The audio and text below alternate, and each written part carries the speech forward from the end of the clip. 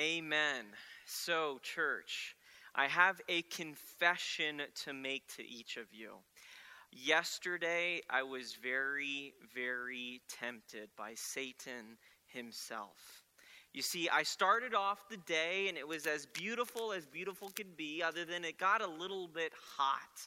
But you see, my wife sent me on a bit of a journey and I went off to the store. But this is where temptation started to come in, because you see, I arrived to this beautiful store called Home Depot. And I walked inside of Home Depot, and as I was sent on a mission to gather a specific item, I saw laying before me a promotion that if I bought 2 batteries, I got a tool for free. And my heart started to wrestle in that moment as the temptation was swelling up in me to purchase these batteries and get this free tool out of it. I'm proud to report, church, that I did not give in to temptation. Thank you. Although I don't know what will happen if I go to that store again and if that promotion is still there. So I better stay away at least for now. I jokingly talk about this, and I talk about a temptation kind of, at expense to myself. But the reality is we've all in our lives faced situations of temptation, have we not?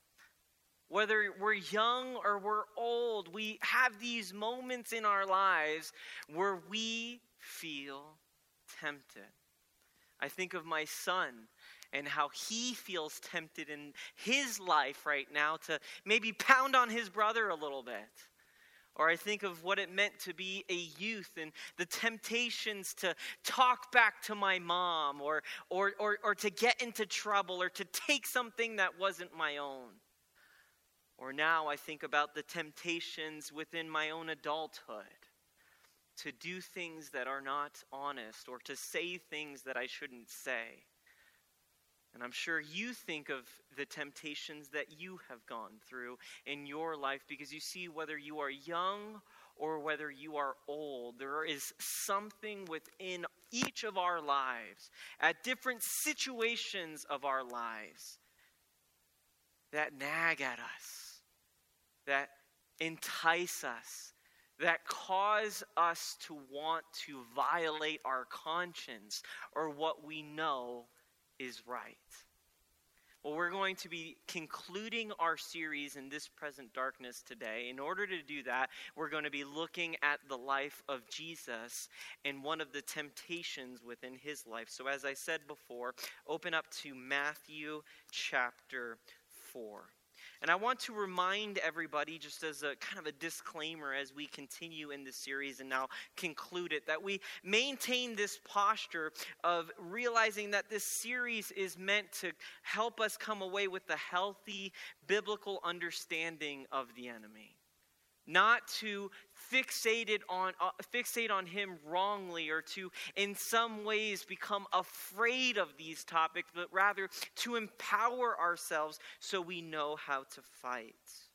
So in order to do that, we're going to be looking at Matthew 4. And if you don't know, Matthew was written by none other than the apostle Matthew. While we don't know the exact date it was most likely written in the mid-50s to early 60s, sometime around there. And some historians argue on exactly which gospel was written first, whether it was Matthew or Mark, but nonetheless, it's one of the earliest gospels that was written on the account of Jesus' life.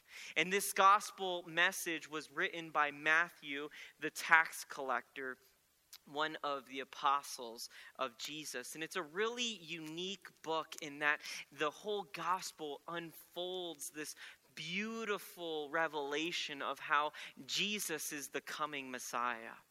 So in chapter 4, though, it marks an interesting transition in the book. Or if you didn't know, in chapter 3 of the Gospel of Matthew, Jesus had just gotten baptized by John the Baptist. And now in chapter 4 is where we pick up from that story. So Jesus had just been baptized by John the Baptist, and now in verse 1 it says this. We're going to look at verse 1 and 2, and then talk about that a little bit, and then finish out the following verses 3 through 11. So it says this: Jesus was led by the Spirit into the wilderness to be what? Tempted by the devil. After fasting 40 days and 40 nights, he was hungry. I would think that would be obvious, Matthew, but thank you. Now, I want to stop here because I think that these verses are important for us to think about. Now, you may have remembered that months ago, last year, we were in a series on the book of James. And while we were in the book of James, we came across this particular verse in verse 13, and hopefully it'll be on the screen for you here. And it says this, that when tempted, no one should say, God is tempting me. For God cannot be tempted by evil, nor does he tempt anyone. So what is kind of the thrust of this verse trying to communicate? That God cannot be tempted by evil, as well as that God, what? He does not tempt anybody. But yet, if we look back to verse 1, what did it just say? That Jesus was led by who? By the Spirit in the wilderness to be tempted.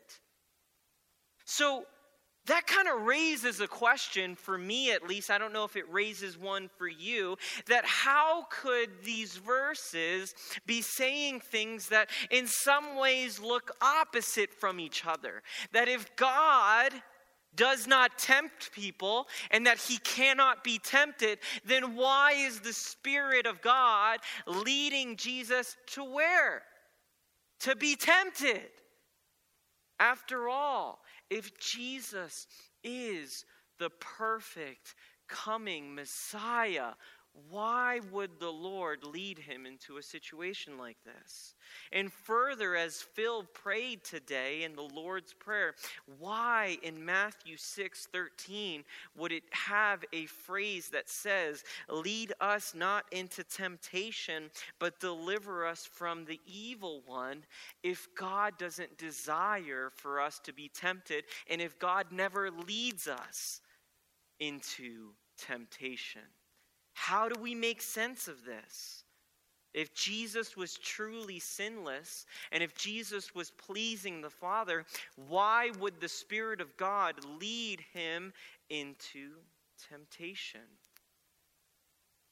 I think in order to understand this, we need to understand what temptation is. And in order to do this, I looked up a few different dictionary definitions on what temptation was. And in some ways, I kind of left that experience feeling like I don't think that at least what's on the internet really nails what temptation is like. So I'd like to offer you my own definition of what I think temptation is at times in our lives. And I think temptation is the desire to act on something that conflicts with your conscience, or something that you know to be right.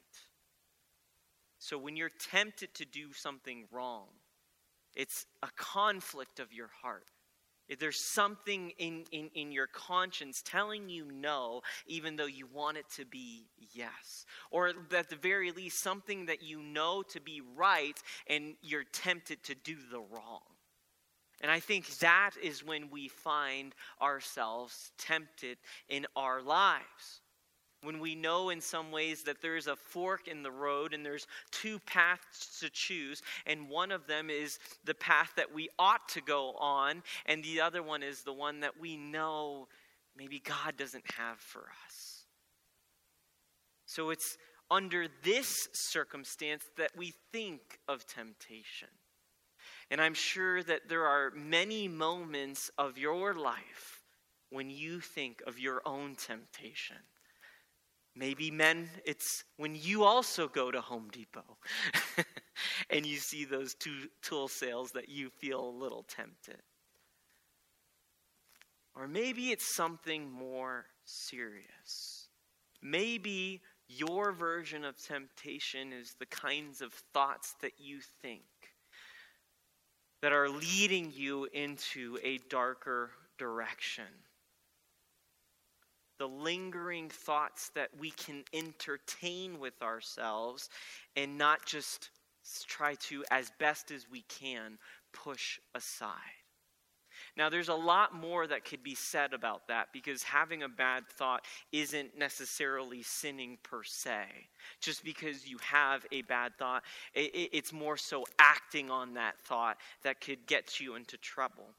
But the reality is that all of us face temptation.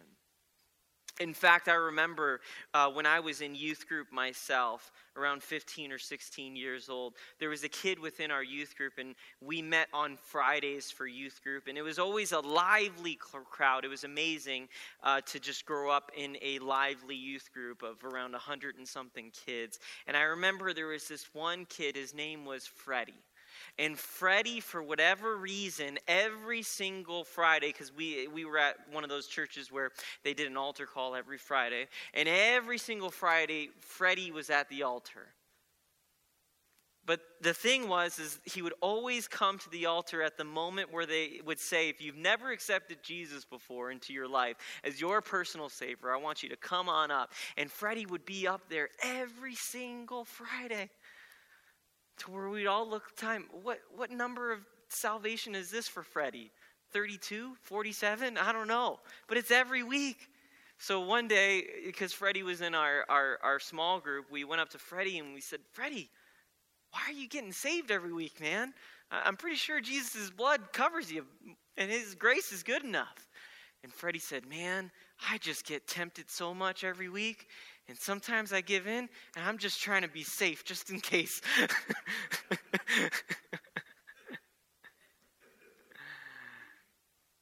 Sometimes our situations are like that.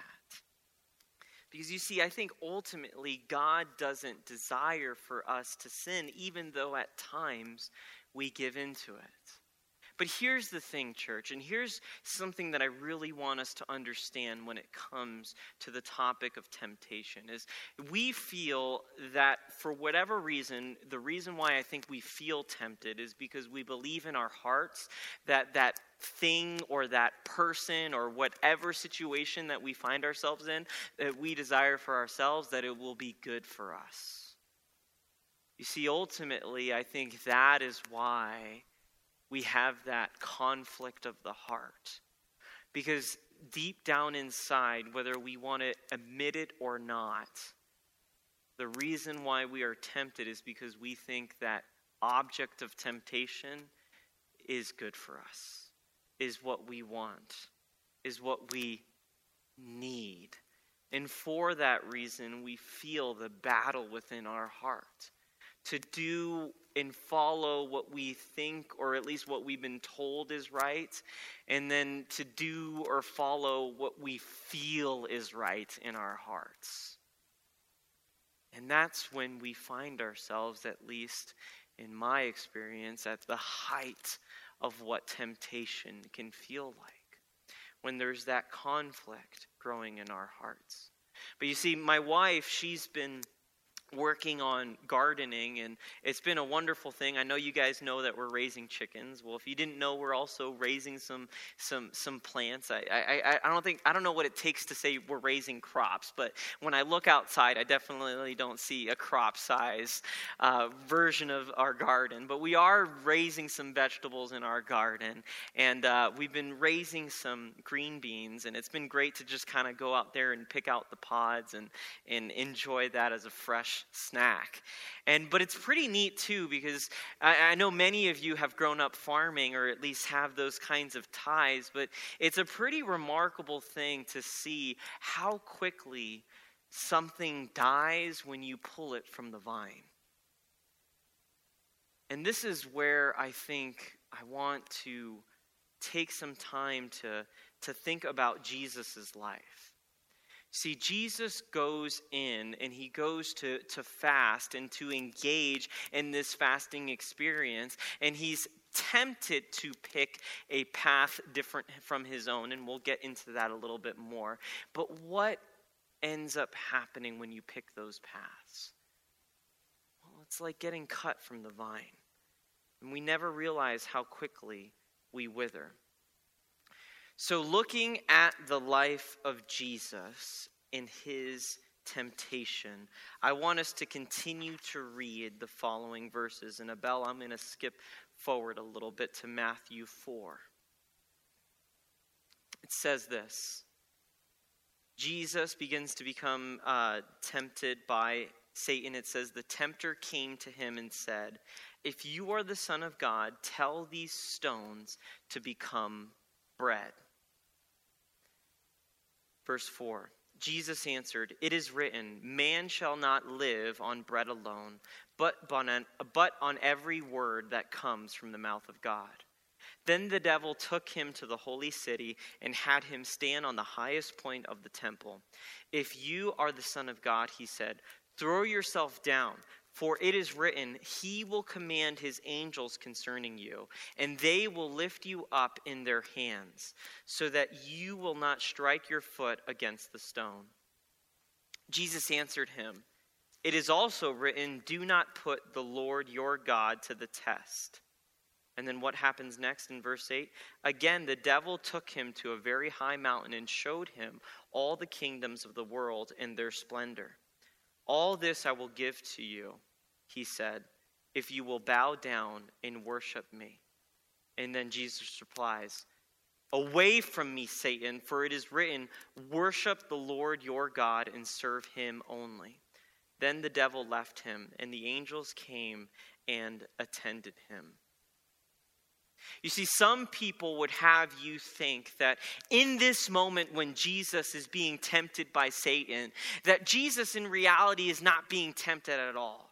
Similar to how if you don't really like sports, maybe you don't really like hockey, and you didn't take the time to watch the Stanley Cup this past weekend and watch the Avalanche win the Stanley Cup, then if that is not what you care about and someone comes running up to you and says, I have some tickets to see the game, do you want to go with me? And you know that you have an appointment that day to take your kids out for ice cream, then what? You're not going to be tempted, right? Because you don't like hockey, you don't care, and it doesn't matter to you. Some theologians believe that this was the situation that Jesus found himself in. That he didn't really find himself tempted even though he was being tempted. Now for some of you, if someone came up to you with Avalanche tickets to see the final game, you'd probably give up almost anything to see that.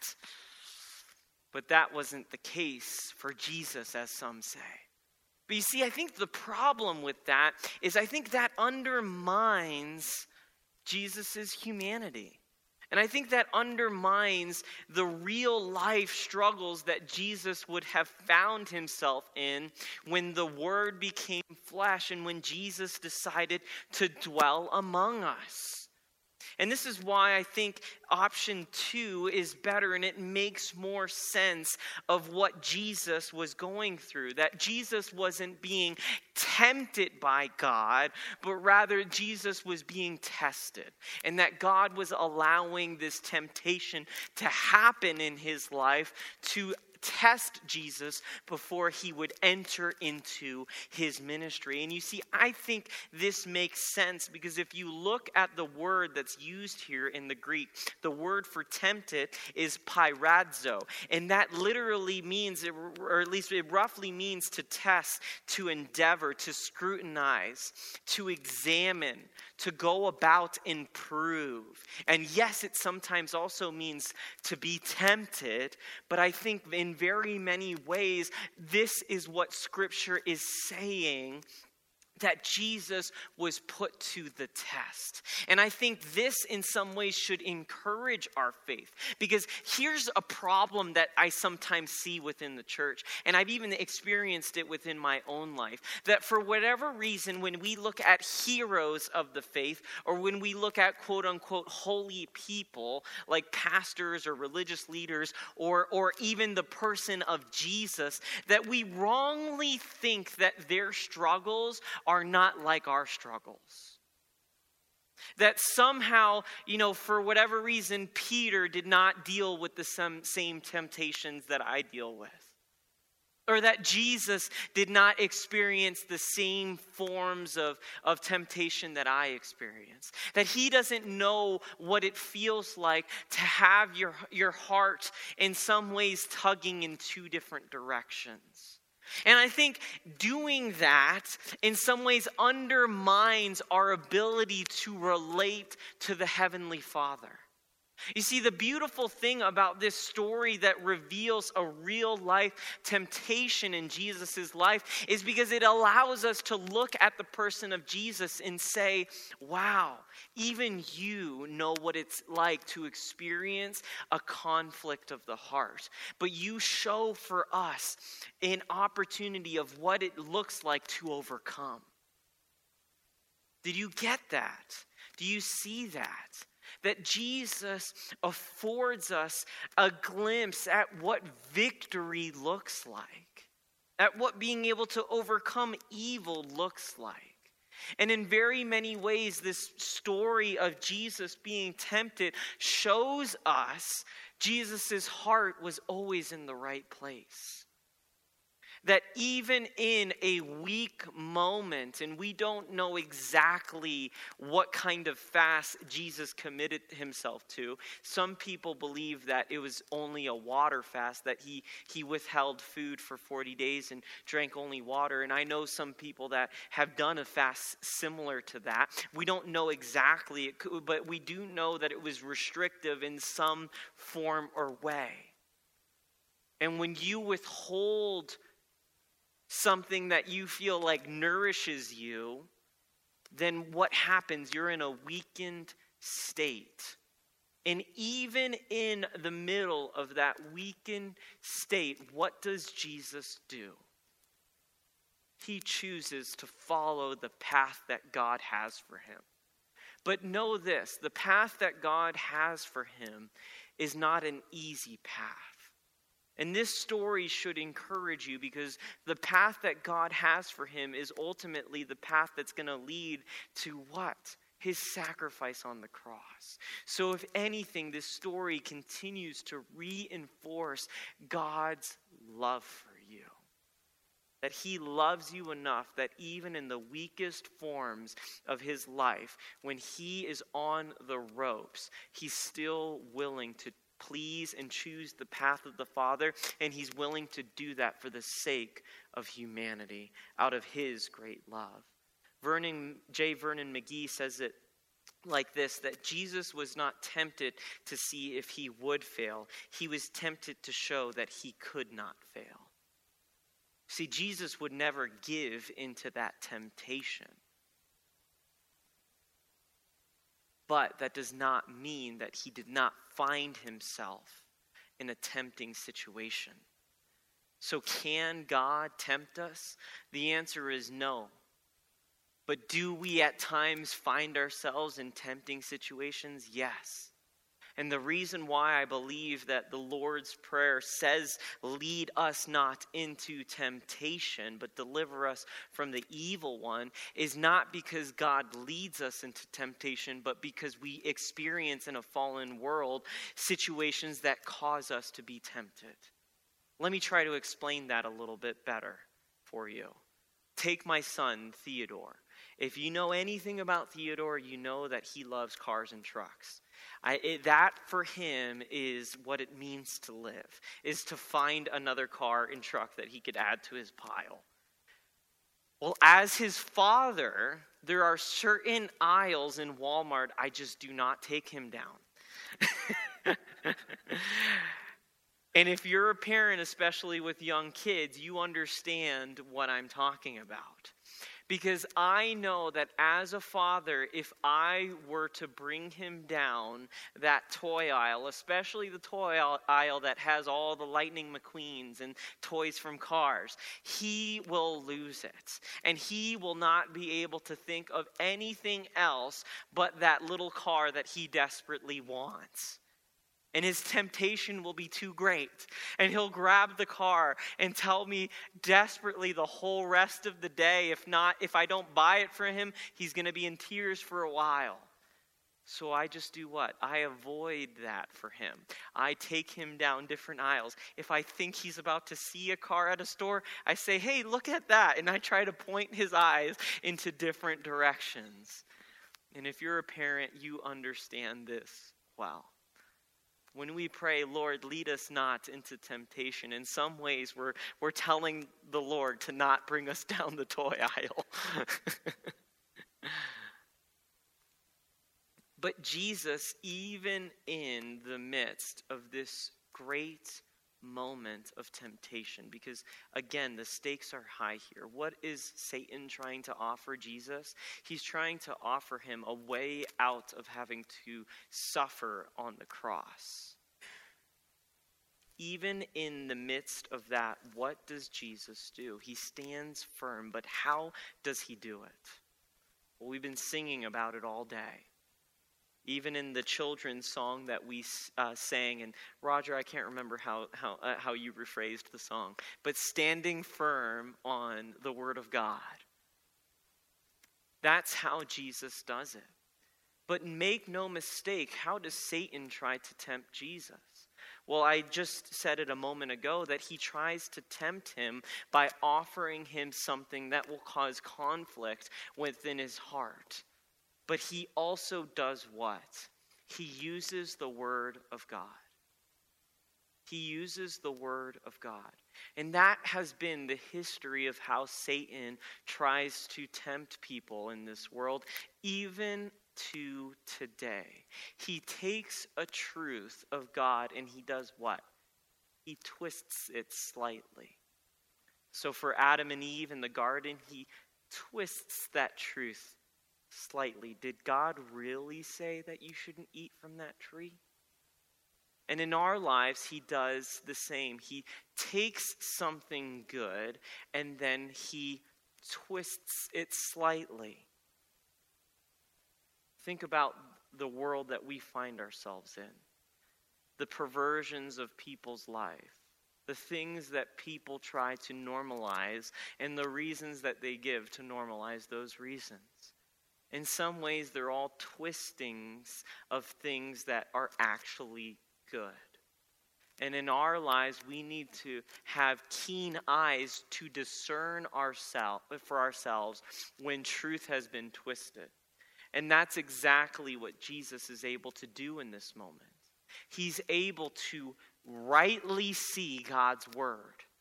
And he's able to see that Satan, when he's tempting him, is twisting God's word. So again, look at how Satan tries to tempt him. He says that if you're the Son of God, tell these stones to become bread. And what does Jesus say? Man shall not live by bread alone. So he quotes scripture back to him. And then Satan again quotes scripture to him and says, he will command his angels concerning you, quoting from the Psalms, and they will lift you up in their hands so that you will not strike your foot against the stone. And then Satan says what? Or Jesus says what back to Satan? Do not put the Lord your God to the test. And when Satan realizes that he can't win by tempting Jesus by twisting the truth, he tries to tempt Jesus by giving him what? Kingdom over the earth.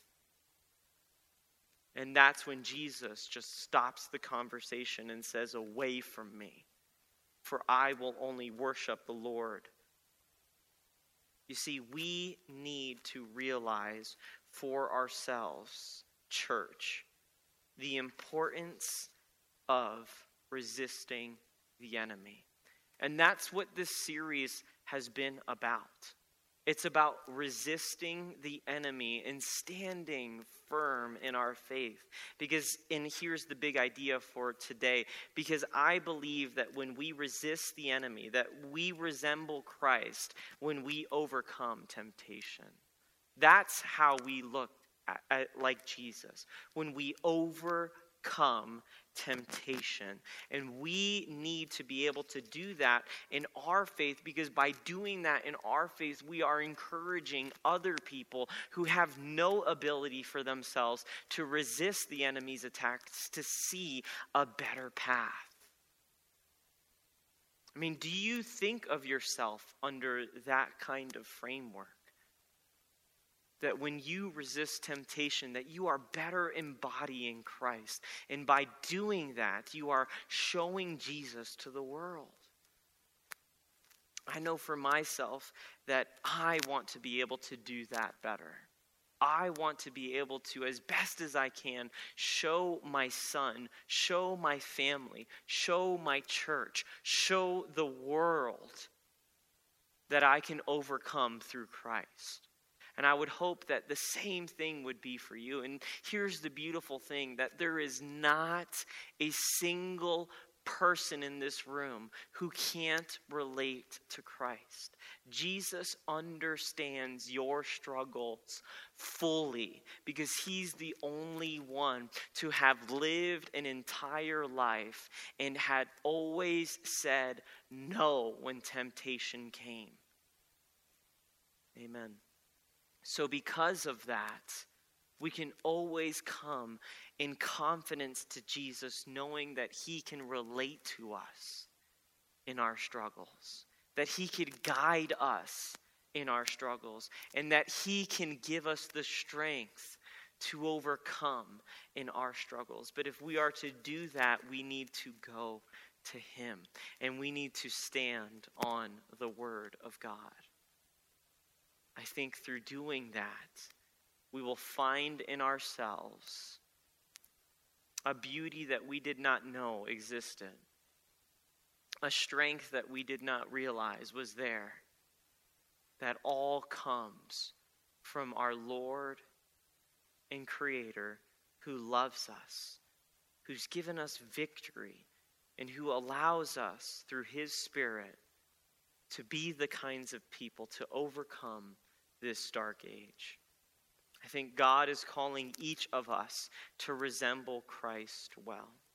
And if there's anybody here in this church who's maybe listened to this message and thought of the temptations in their current life that you are giving into, the things that you feel like you can't find victory in, I'd like to encourage and remind you once more to just confess that struggle to God, to ask him for the strength to overcome that, to ask him for the knowledge to understand his word, and to ask him as well to help change your heart so that you will only desire the things that he desires for you.